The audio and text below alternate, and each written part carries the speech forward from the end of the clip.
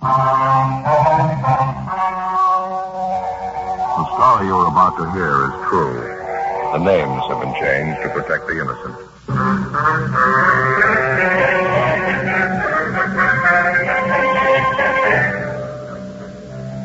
You're a detective sergeant. You're assigned to burglary detail. A dozen churches in your city are victimized by a team of experienced safe burglars. You track the suspects for weeks. You finally apprehend 3 men. Your job? Convict them.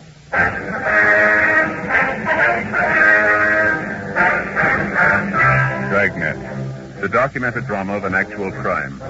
For the next 30 minutes, in cooperation with the Los Angeles Police Department, you will travel step by step on the side of the law through an actual case transcribed from official police files.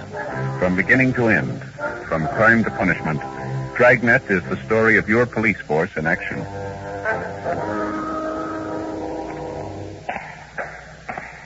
It was Sunday, March 5th. It was cloudy in Los Angeles. We were working the day watch out of burglary detail. My partner's Ben Romero. The boss is Captain Wisdom. My name's Friday. I was on the way back from the record bureau, and it was 11:30 p.m. when I got to room 25A, the interrogation room. Excuse me, Ben? Yeah, Joe? Got a minute? Yeah, sure. Wait here, Bryson. Back in a minute. All right. Yeah? Let's go out in the hall. How you doing with Bryson? Did he tell you anything? No, he won't admit a thing. How about the other 2 men? No, nothing. They're sitting tight, waiting for their lawyer to show up. Had all 3 of them checked through R&I. Bryson's a 2-time loser, burglary, GTA. His 2 partners served time for robbery. We shouldn't have too much trouble putting them away. We got a good enough collection of physical evidence. Well, maybe. Heard from the crime lab yet? No, not yet. I'd feel a lot better about it if we'd get Bryson to cop out. Let's try him again, huh? Yeah, might as well nothing to lose. Go ahead. Keep your seat, Bryson. Got a few more questions for you. Excuse me. I thought you had it all squared away by now. I thought you were going to say I could leave by now. No, afraid not, Bryson. You haven't even given us a story yet. Well, I told you I didn't have anything to do with it. It seems pretty obvious I did, and I thought you'd take my word for it. Can you think of any reason why we should? You lied to us once already, didn't you? I didn't lie to you. I told you the truth. I didn't break into that church. I didn't have anything to do with it. On the way in here, we asked you if you'd ever been arrested before, and you told us no. Our record bureau says you're a 2-time loser. Oh, well, I'm sorry about that, Sergeant. I really am. When you picked me up, I guess I got a little nervous. I didn't mean to lie to you. I was just a little mixed up, I guess. You got a little time to settle down. You ought to be able to tell us your story now. Just relax and take your time, huh? Martin? Well, what did the other 2 fellas tell you, Miller and Henderson? Well, what difference did that make to you? Well, it might make a lot of difference, Sergeant. No, you just tell us your story. That's all we ask. What were you doing at the scene of the burglary? What business did you have there? If you weren't mixed up in it, you got nothing to hide. I haven't got anything to hide. I just don't want to involve a lot of innocent people, that's all. Anything you tell us is going to help you, you know that. Now, how about it? All right, Sergeant. Strictly confidential, huh? Well, one of those other fellows you picked up tonight, the dark-haired fella, his name's Miller. Tony Miller. He's engaged to marry my sister. Yeah, well, I got to do that. Now, please, give me a chance. All right. I'd like to lay it all out for Go you. ahead. Well, ever since my sister got engaged to him, I've been worried about it. I never liked him to begin with. Lately, I've been keeping an eye on Miller, him and that friend of his, Henderson. Yeah? I knew they were up to something, and then I read in the paper about that string of church burglaries, the guys breaking into churches, nothing at the safe. Yeah. Well, I had an idea it was Miller and his friend. How do you mean, Bryson? What made you think it was him? I had an idea, that's all. I couldn't prove anything. It was just a hunch. You must have had some reason to suspect him. Nothing definite, no. I just knew something was wrong, that they were up to something. Well, then, early tonight, I saw a friend of Tony Miller at one of the bars in the neighborhood. I talked to him a while, and he finally told me that Miller and Henderson were out working a deal. Said they were going to break into a church over on 8th Street and knock over the safe. Well, how come this friend of Miller's let you in on it? Well, I guess he thought I was a pretty close friend of Tony's. He knew Tony was going to marry my sister. Anyway, when I found out about it, I got over to that church as fast as I could. I wanted to find Miller and Henderson and try and talk them out of it.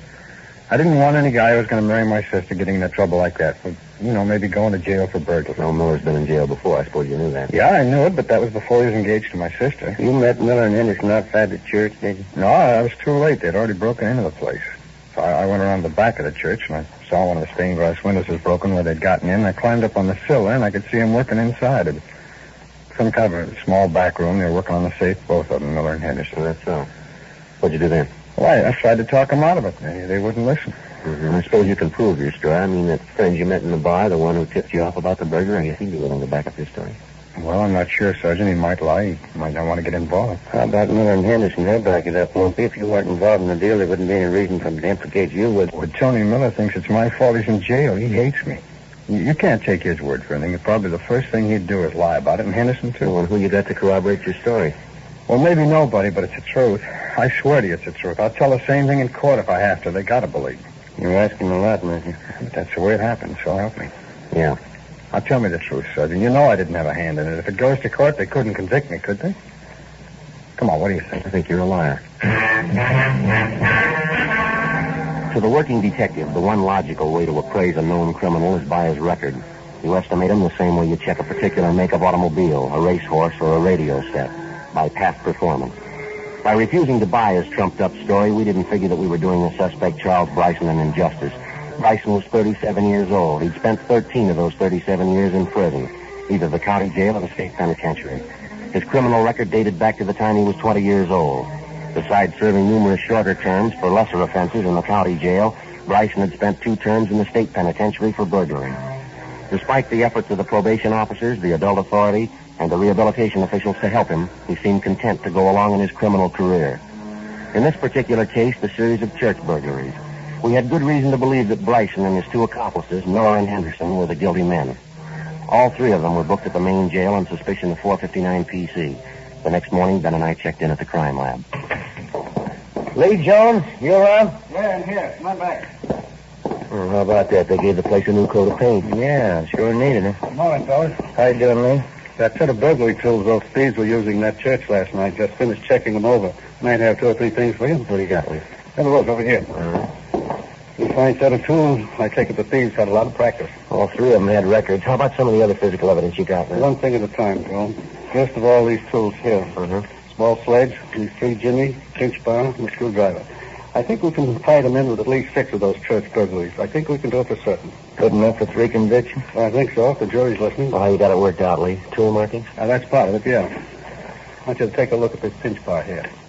They did a lot of their work with this. I guess I don't have to tell you there aren't 2 identical pinch bars in the world that could leave the same exact markings on a piece of woodwork or on a safe. Yeah.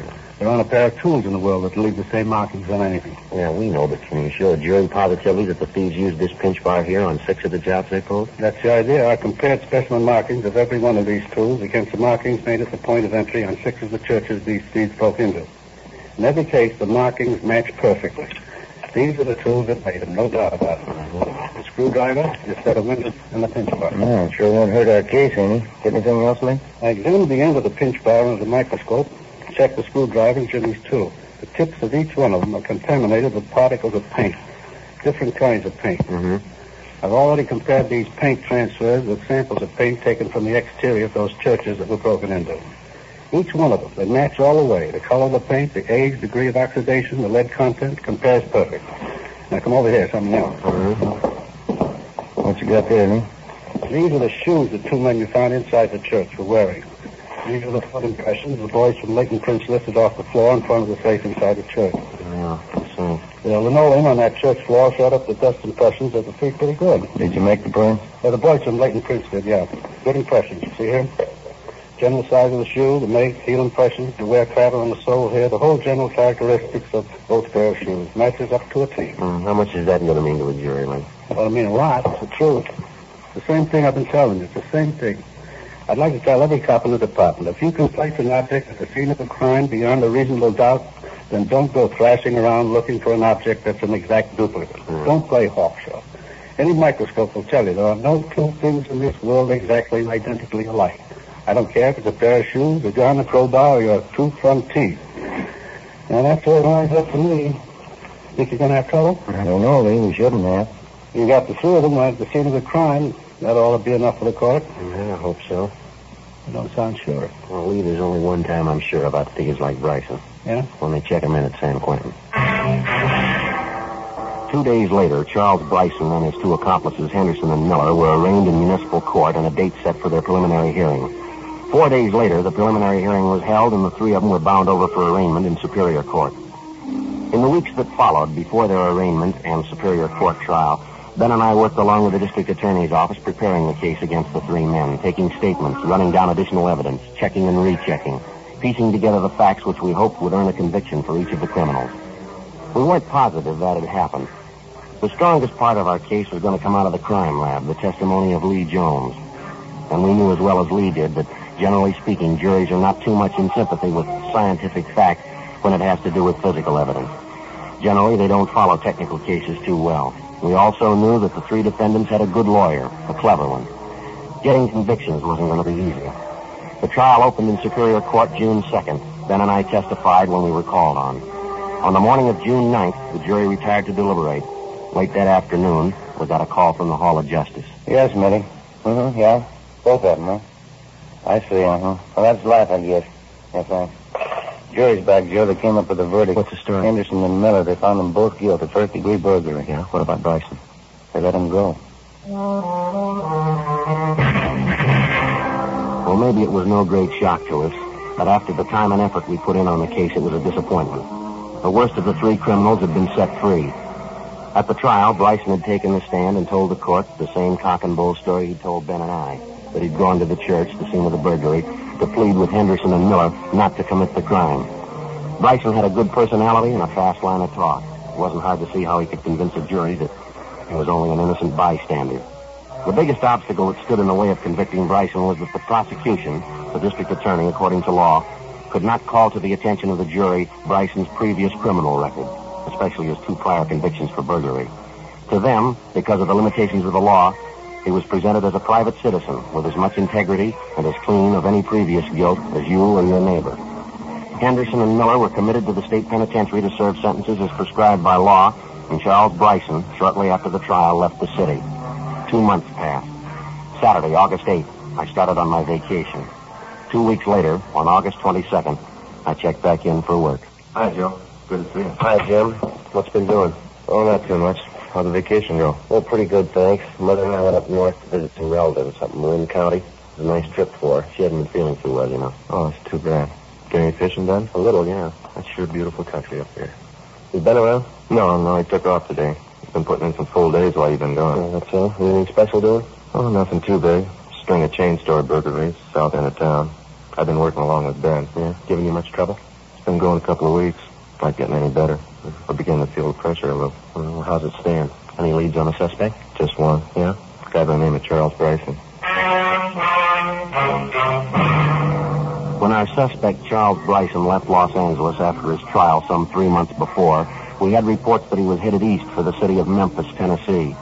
In subsequent weeks, we had word that he was also seen in St. Louis, Missouri, where police officers had him under surveillance as a possible suspect in a robbery there.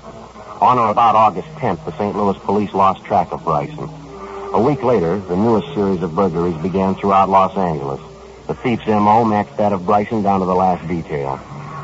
The places burglarized were chain stores, supermarkets generally. The method of entry was the same, prying open a back window with a pinch bar or similar tool. The manner in which the safes were opened in the various business places, that matched too. So did 5 sets of foot impressions found at the scene of 5 different burglaries, each of them made by a man wearing tennis shoes. The operation corresponded exactly to the way Bryson worked. But there was one big hitch in the investigation. Nobody could be sure Bryson was back in town. No one had seen him. No one had heard from him. Monday, August 24th, 8 a.m.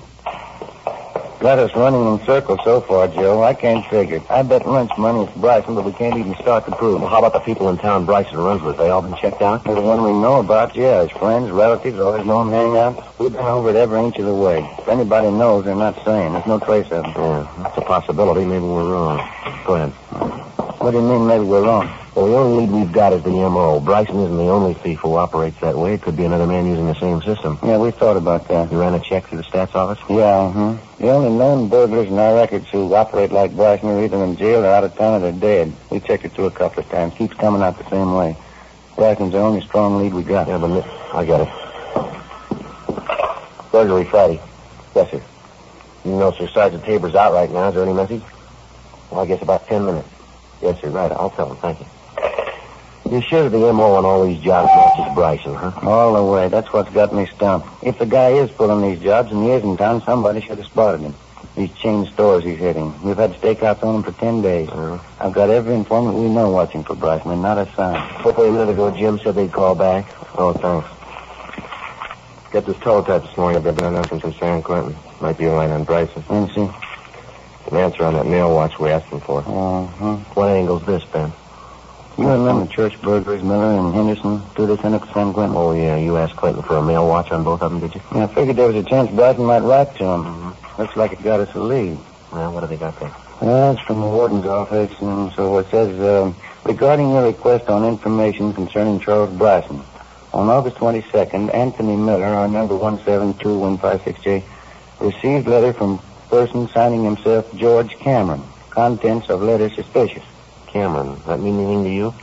I just checked Bryson's package again down at R&I. Cameron was his mother's maiden name. Bryson's used it as an alias before, quite a few times. How about the return address on the letter, Ben? Los Angeles? Main post office, general delivery. Monday, 10 a.m. We alerted the post office detail and arranged for a mail watch on all incoming letters through general delivery addressed to Charles Bryson, George Cameron, or to another of the suspect's known aliases. A week passed. No sign of Bryson, no trace of any of his correspondence through general delivery. Another week went by. 2 more chain store burglaries. The M.O. in each case was the same. It matched closely to Bryson's known working habits. But despite our precautions and the close check we maintained on his friends and his known hangouts, the suspect still remained unseen and unheard from. On September 9th, an informant of Ben's called us at the office and told us he thought he'd seen Bryson the night before. Yeah, Matty, where was that? Yeah, right, we'll check it, thank you. Bye. Bryson's supposed to have been seen there from Martin Beverly Boulevard last night, drinking in a bar up here. You pretty sure it was Bryson? He thinks so, yeah. Got the name of the place here. We can check with the bartender, see if he can identify Bryson's mugshot. Right. I'll get my top coat, huh? All right. I get it. Burglary Friday. Yes, sir. When was that? Yeah, go ahead. I got it. Yes, sir, right away. Post office detail. Bryson called for mail at the general delivery half an hour ago. Where is he? They following? 280 Glenmore, apartment 6. He's there now.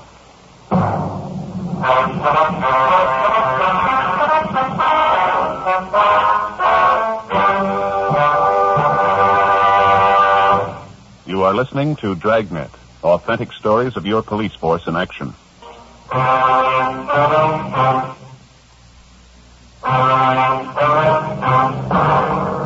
September 9th, Tuesday, 11:30 a.m.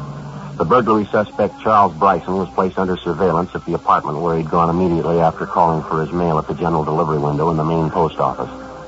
3 teams of men were assigned the job of following Bryson alternately, 24 hours a day.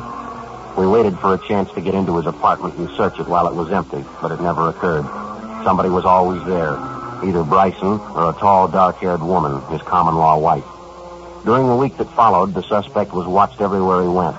He attempted no burglaries. On the 8th day, the stakeout was removed.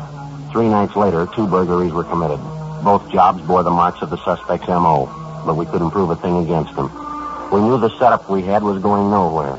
If we wanted to get Bryson red-handed, if we wanted a case against him that'd stand up in any court, we had to find a new approach. Lee Jones came up with an idea. There's a jar of stuff right here. The technical name for it's anthracene. I guess you heard of it? I think I've heard you mention the name, Lee. That's about all. Some kind of luminous powder, isn't it? It glows in the dark. No, not exactly. Here, take a look at some. There, you see? Colorless, odorless, no smell at all to it. It's a coal tar product. We call it crystalline hydrocarbon. I see. Now, here's the point of the thing. When you take this anthracene powder and rub it into the surface of an object, it's completely invisible to the naked eye. You never know it's there. Here, let me show you. How about my coat sleeves? Yeah, that'll do. Got the powder all over it. Some in your hand, too. Rub it in, like so. Now, can you see or feel any of the powder while I put it on? No, nothing there. Now, let me switch on this lamp here. This is an ultraviolet light. Now, watch when I turn it on your arm, where we rub down the powder. Well, look at your hand, Joe. Like it's lighting up. Yeah, my coat sleeve, too. It's glowing. How about it? Will this stuff rub off, Lee? Try it. You're spreading it all over yourself, everything you touch. Anything harmful in it, Lee? No. Now, watch when I turn the lamp off. You see? Gone. Never even know you had it on. Only time it shows up is under ultraviolet light. Well, does it stay on you indefinitely, Lee? Well, no, the maximum is generally about, say, 24 hours. You guarantee it'll work, huh? Well, all physics, Joe. Under the proper conditions, it's got to. It's just what I tell my classes up at the academy. Crooks and chorus girls have one thing in common. Yeah? They show up better when you put them under the right kind of light. When we left Lee Jones at the crime lab, we figured we had the potential solution in our hands, but there was still a lot to be done before we could go into any court of law with a case that we were positive was strong enough to convict Charles Bryson. Number 1, we had to get into his apartment when it was unoccupied. find the set of burglary tools he was using and douse them thoroughly with anthracene. The same for the clothes he worked in. Number 2, we had to get Bryson into custody within 24 hours after he moved on a burglary job, or the anthracene wouldn't work. Number 3, we had to find the loot taken in the burglary in his possession. 10 days passed before we got a chance to make good on the first step. I get it, Joe. Right. Burglar and Merrill. Yeah, Jim. Good. Fine, we'll be right out. Good break, Joe. And Bryson. What's that? They hauled him in on a traffic warrant, speeding. Book him into the main jail right now. Good chance to go through his apartment. What about his wife? She's still up there, isn't she? She's on her way to put up bail for him. Yeah? Apartment's empty. By the time Bryson was bailed out, Ben and I, along with Jim Tabor and Lee Jones, had combed through Bryson's apartment and finally uncovered a set of burglary tools and work clothes carefully hidden beneath the floorboards under a kitchen cabinet directly below the sink. Lee Jones contaminated each of the tools with the invisible anthracene powder and also the work clothes.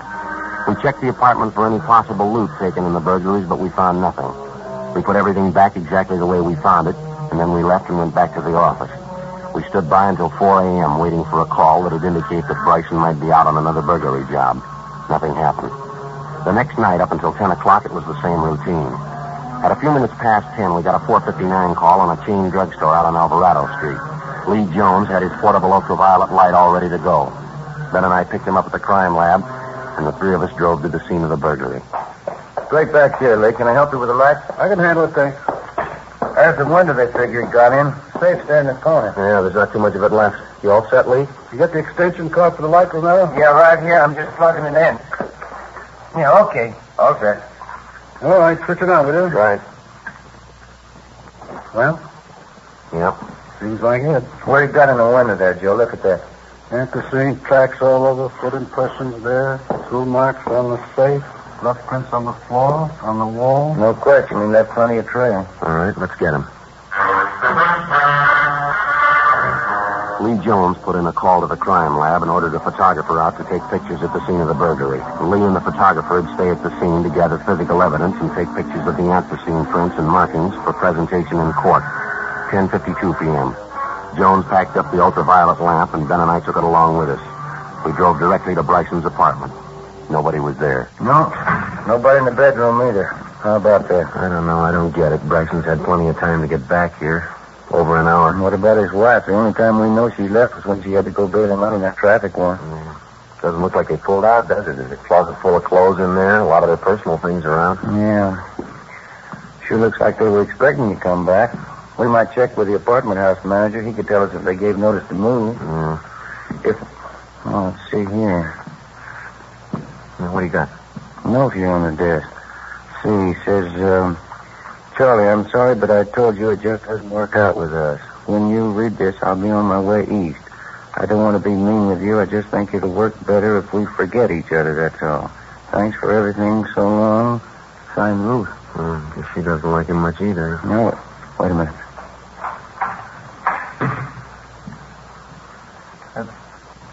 What have you done? Police officers, Bryson. I'd like to talk to you for a minute.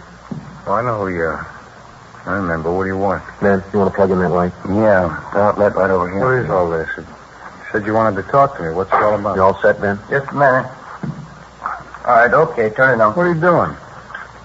Hey, what are you trying to do to me? You've done it all to yourself, mister. Lit up like a Christmas tree, Joe. It's all over and head Hey. to foot.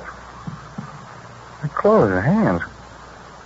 What is it? There's light glowing all over them. What are you doing? It's a chemical, Bryson. Harmless. Same stuff you left all over the drugstore tonight. Pack up, Ben. Come on, let's go, Bryson. Wait a minute, I don't understand it. What's this whole thing all about? You'll understand it. Here. Huh? A note for you. Oh.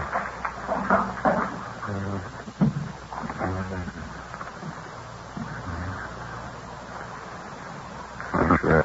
All set, Joe. Let's go, mister. I guess I didn't know. Just a tramp. I guess I should have been smart about it. Yeah, I guess so. Come on. How could I know? She said she was in love with me. I believed it. What am I going to say when they ask me? All our friends are all going to ask me. They'll say, what happened to Ruth? I'll say, what happened this time? What am I going to say happened this time? What are you going to say to the jury this time?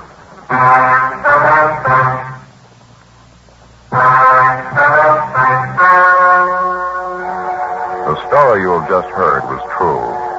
The names were changed to protect the innocent. On December 10th, trial was held in Superior Court, Department 86, City and County of Los Angeles, State of California. In a moment, the results of that trial.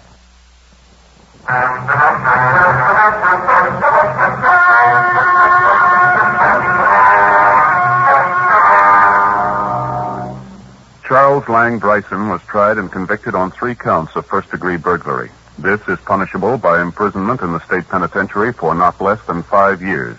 However, due to his previous convictions on this and other felony counts, Bryson was judged an habitual criminal. He was sentenced to spend the rest of his natural life in the state penitentiary.